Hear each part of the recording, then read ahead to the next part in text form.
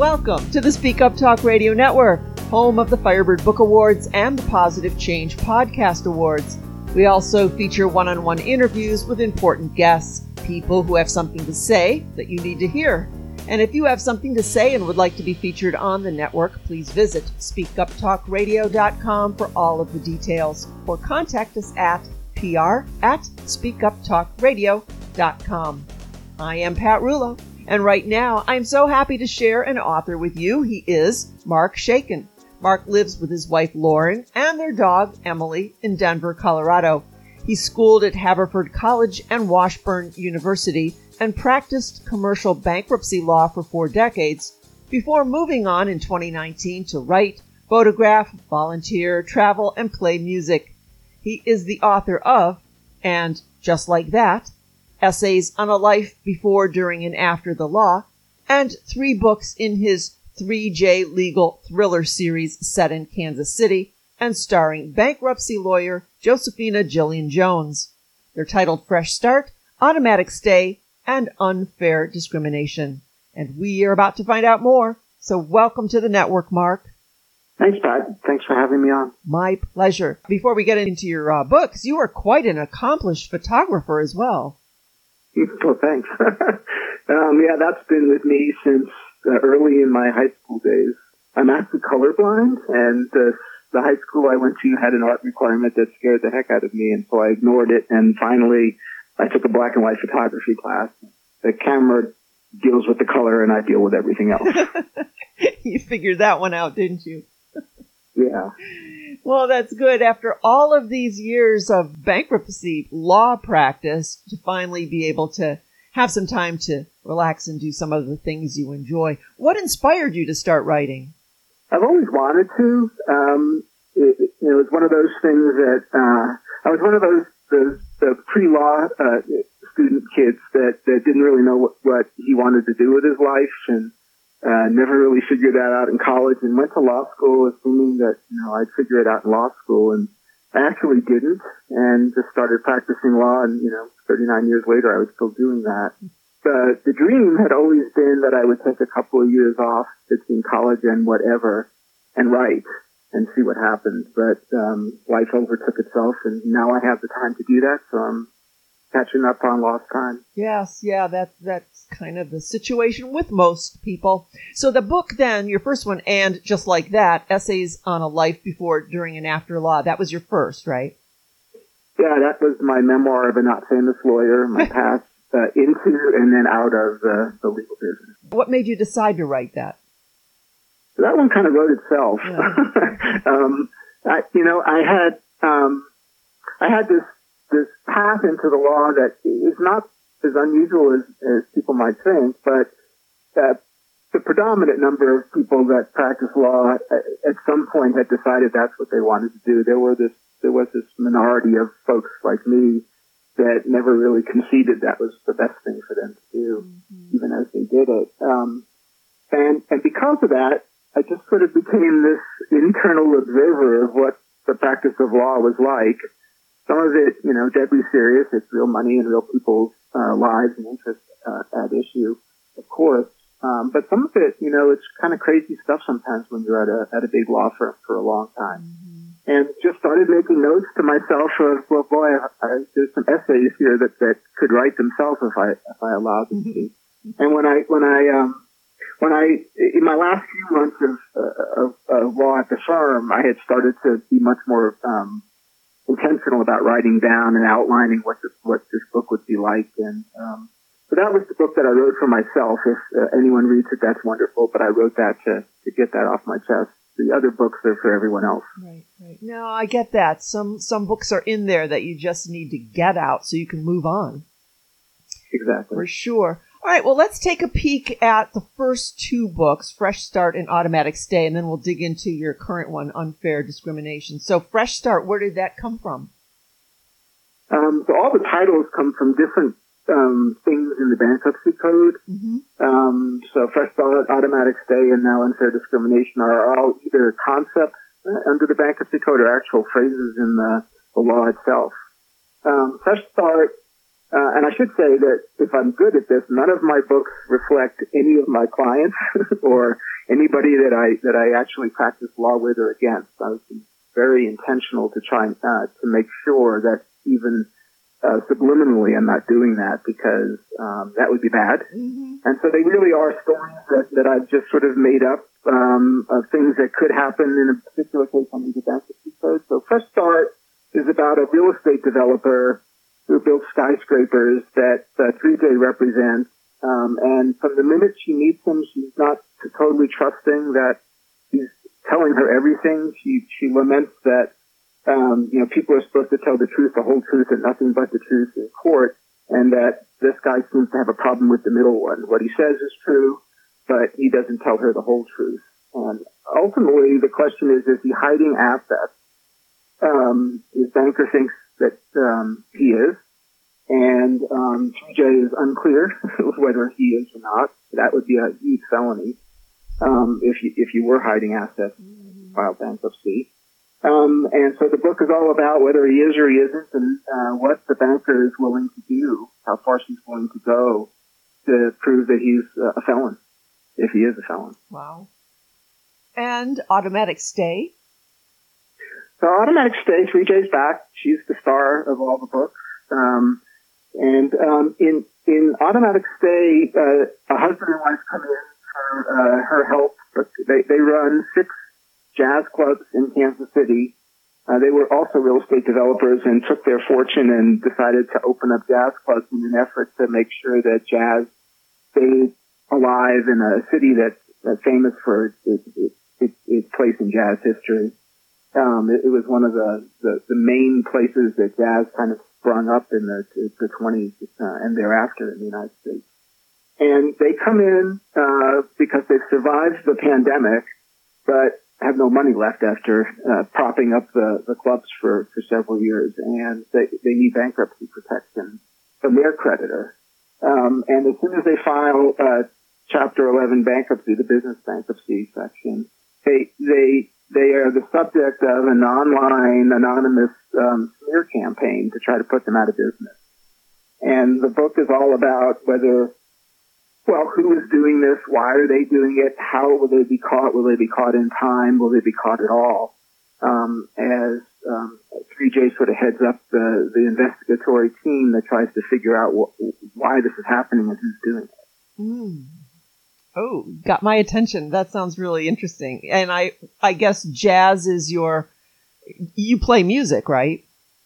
I do. Do you play jazz? I was better at jazz, but I wish I was better at jazz. But I do play. I play guitar and always have. And would love to be better at the jazz part of my musical repertoire. Well, you still have time. That's a theme in all of the 3J books. There's something jazz going on. It would be hard to be in Kansas City and not appreciate its place in jazz history. Right. And so because it's me writing it, I get to say what I'm interested in, and certainly jazz history is one of those things. For sure. And she's a real student of jazz, which she got from her father when she was growing up in New Orleans. I love 3J, Josephina Jillian Jones. Where did that come from? We learn a little bit more about her in the third book, Unfair Discrimination.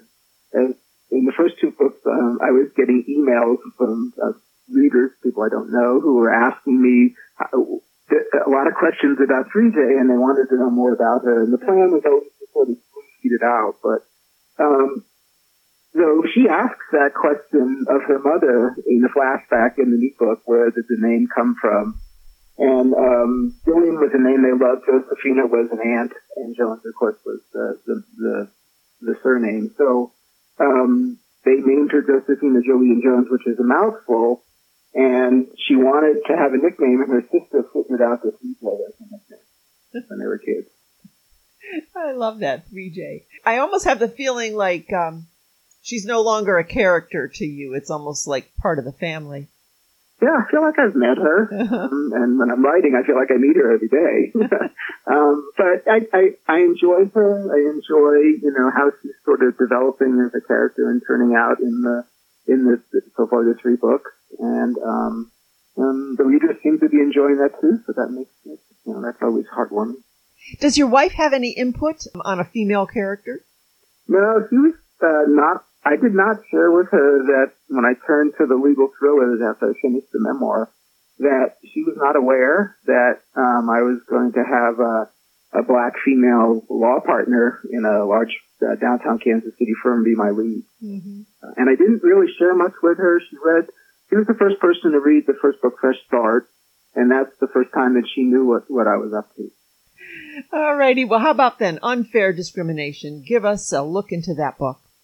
Yeah, so again, 3J is back, and in Unfair Discrimination, she decides to do a business pitch to try to get a representation in a particular case. So in Unfair Discrimination, the people that owe the money, the debtors, are real estate developers, but in rural Kansas. I said it there because another element in all the books is some American history. Not everyone that it doesn't hail from Kansas City realizes what a role it played in the Civil War. But in many books, the Civil War was fought over whether Kansas was going to be a free state or a slave state. So in this book, the debtors trade real estate, sell and buy real estate, and then lease it out, farmland. And they file Chapter 11, but don't use 3J as their lawyer. And 3J goes into the courthouse to pitch representing all of the unsecured creditors in the book. And she gets the business because the committee decides that she was by far and away the best lawyer they interviewed for the presentation. But the committee is headed up by the leader of a white nationalist organization in the same town as the debtors live. And she's black. He doesn't obviously like black people as the leader of a white nationalist organization. And it sets up sort of the conflict, although this time direct conflict, between a white nationalist and an African-American female professional, and how that all plays out. And he becomes more and more strident, I guess would be a good way without giving away what's going to happen, as he starts to realize that he isn't getting paid back all that much and all that quickly. And that was just recently published, right? Yeah, that came out just before Christmas. That's what I thought. Fairly new. Any feedback? What are you getting as far as feedback from readers?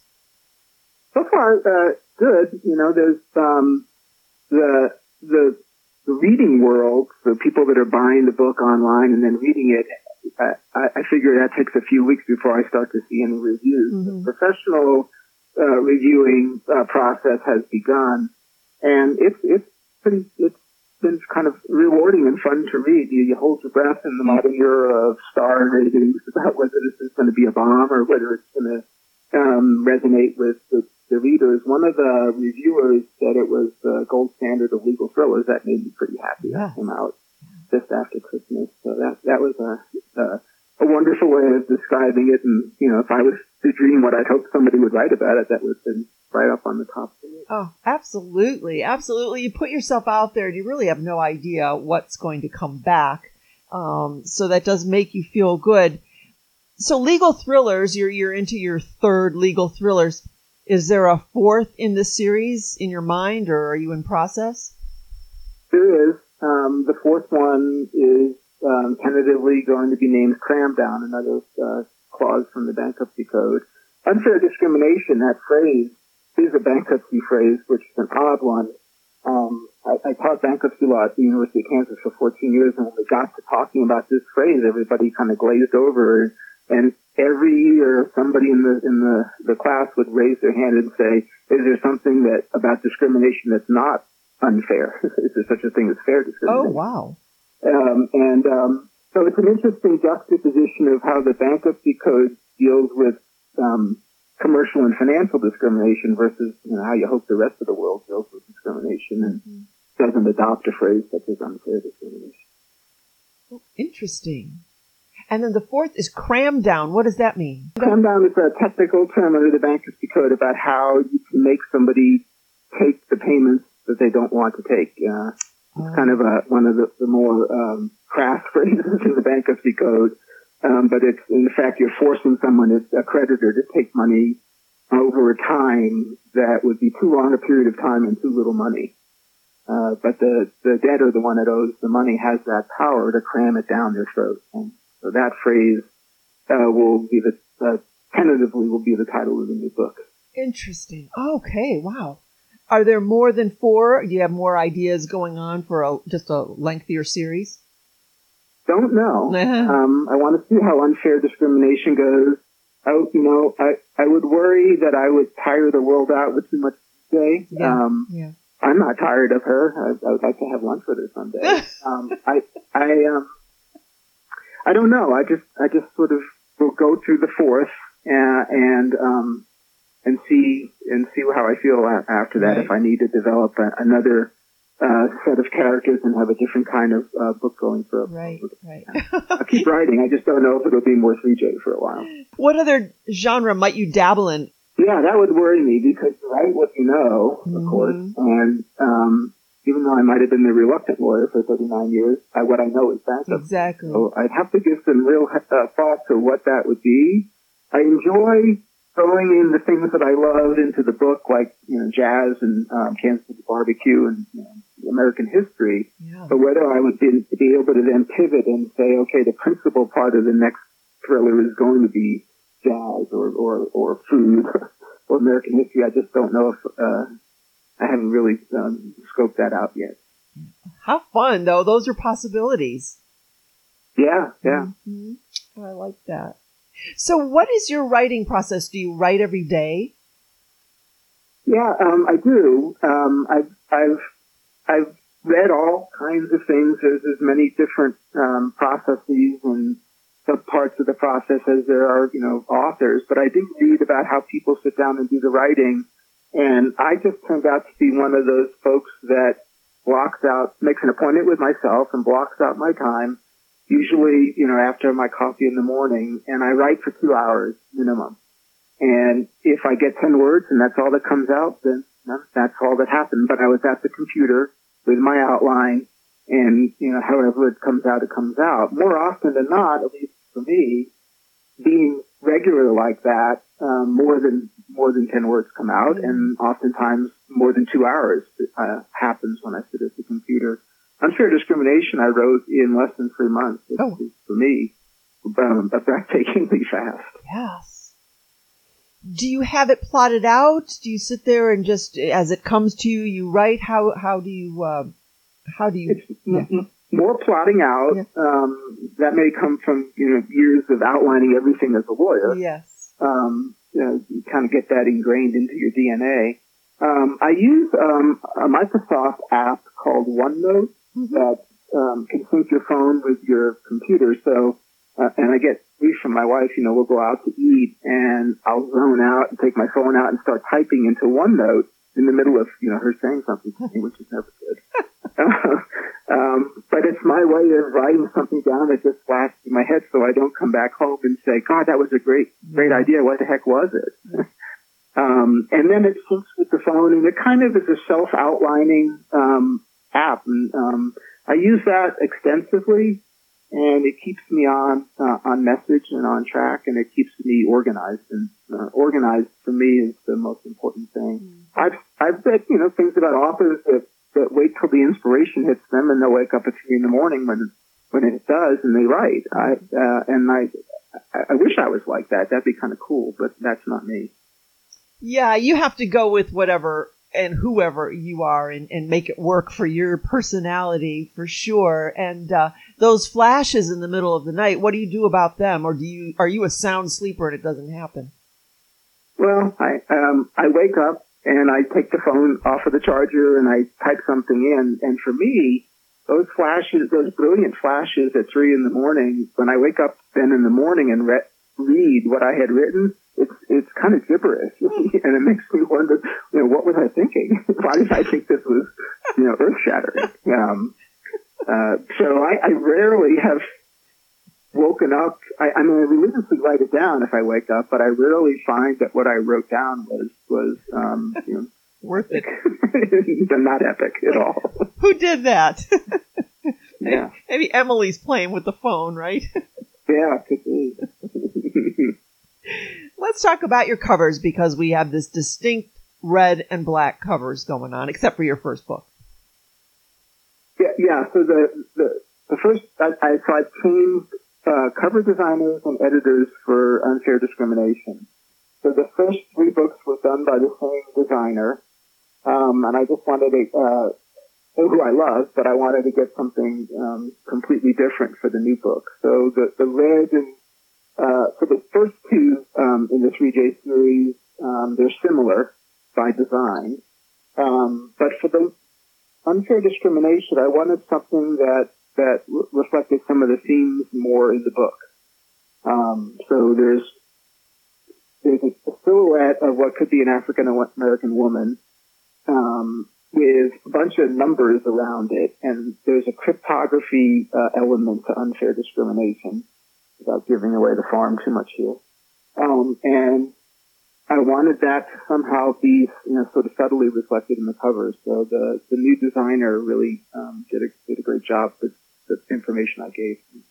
Yeah, I noticed that the first 2 covers were reminiscent of each other, not so much with unfair discrimination, but yet you still tied it all together with the red and the black.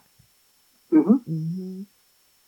So let's talk a bit about marketing, because when authors listen to fellow authors, they always want to find out if there's any pearls of wisdom as far as how do you get your work out there? Anything that you do consistently that seems to work for you? So I was spoiled while I practiced law. I wrote 2 law books while I practiced, and for John Wiley and Aspen Publishing. So I had a publishing company that did everything. And so when I started out post-retirement to write, and I wanted to self-publish, I found it fascinating.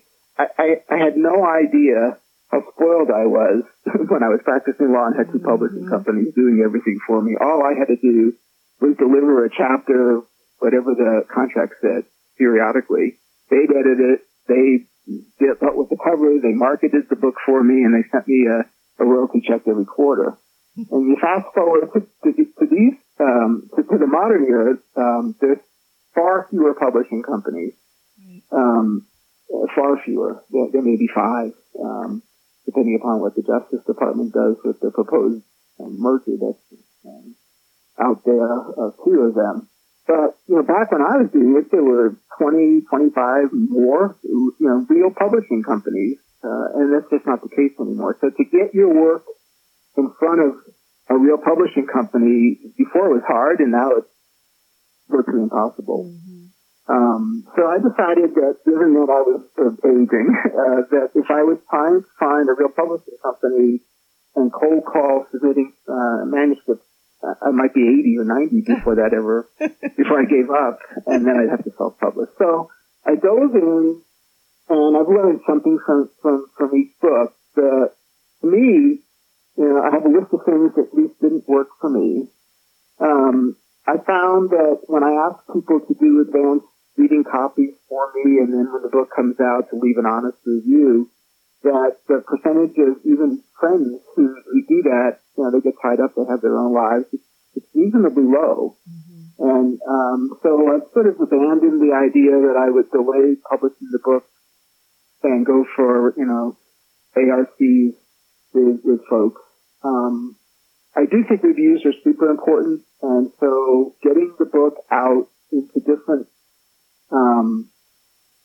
out there to different organizations and have their organization members be aware that there's a book is important. So there's a large organization called the American Bankruptcy Institute. Hopefully some of them read fiction of the members. And so they've been really good. I was a member of that for years, and they've been really good about letting me post that the book's out and then some things about the book. And you hope that you get some sales that way and then some reviews, because I think reviews on Amazon are in the modern world are super important, on Barnes & Noble, wherever the book is. If I see a book that's gotten 15 reviews and has 2 stars, I'm probably less likely to get it than if I see a book that's just come out that has, 15 reviews and has 4.5 or 5 stars. Right.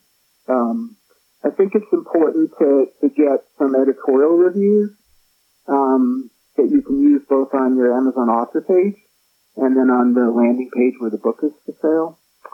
And then I like to do podcasts. I didn't know I was going to like to do podcasts because the first book, just like that, came out just as COVID lockdown started in Colorado. Mm-hmm. So my idea of going to bookstores died because all the bookstores were closed. Right. So I started doing podcasts, and I would say the first few I was terrible because while I was very comfortable talking, I never really had to talk about myself. I always talked about my client or the other person's client or the law in court. So this was quite a change. But I found that as a really good way for me to get out there to different audiences. And so I've done several dozen podcasts for the book. And ranging from, pivot career podcasts to straight book author kind of podcasts, everything in between. Mm-hmm. It's been fun, yeah. Oh, those are the main things I do. Podcasts. I like to get in front of book clubs also, if I can do that. That's a little harder because every author wants to do that. Yeah, but your books are good for book clubs as well. So lots of good ideas. Thank you for sharing all of that. It's such a struggle for authors who are just wanting to write, then to, once the book is published, take off that writing hat for a while and just get out there and market. And some things work and some things don't. I like your ideas as far as going to a very specific organization where you had previous contact, the Bankruptcy Association, and get the book out. Because I'm sure those folks, as you say, if they read fiction, they'll be very, very interested in your book. So that's a smart idea. Well, and LinkedIn makes this pretty easy. Interestingly, as a sort of one of the social medias that's available, I find that easier to use for what I'm going for than Twitter or Facebook or the other or Instagram. And that opens up the possibility that I can access all the alumni from my college and law school. Just by posting to the Alumni Association LinkedIn page, which has, 8,000 or 9,000 subscribers. And again, hopefully some of those are readers. And, there are some pretty easy, low-hanging fruit ways to go about doing this if you start to think about who knows me, who might want to know me, who might want to read this kind of book kind of thing. Right. Right. Yeah, I think LinkedIn is an underused resource. I happen to like it myself very, very much. And I do Amazon ads. I started test driving Facebook ads and hated it because of anything against Facebook. It just didn't strike me as a way to sell books in the end. Right. But, everybody goes to Amazon. 70% of the books in the world are sold on Amazon. And so if you take an Amazon book ad, it's fascinating. And I think I've just begun to scratch the surface of all the different types of things you can do. It's not fabulously expensive. But you're reaching people that want to read, which is huge. Lots of good tidbits here. Thank you so much for sharing that.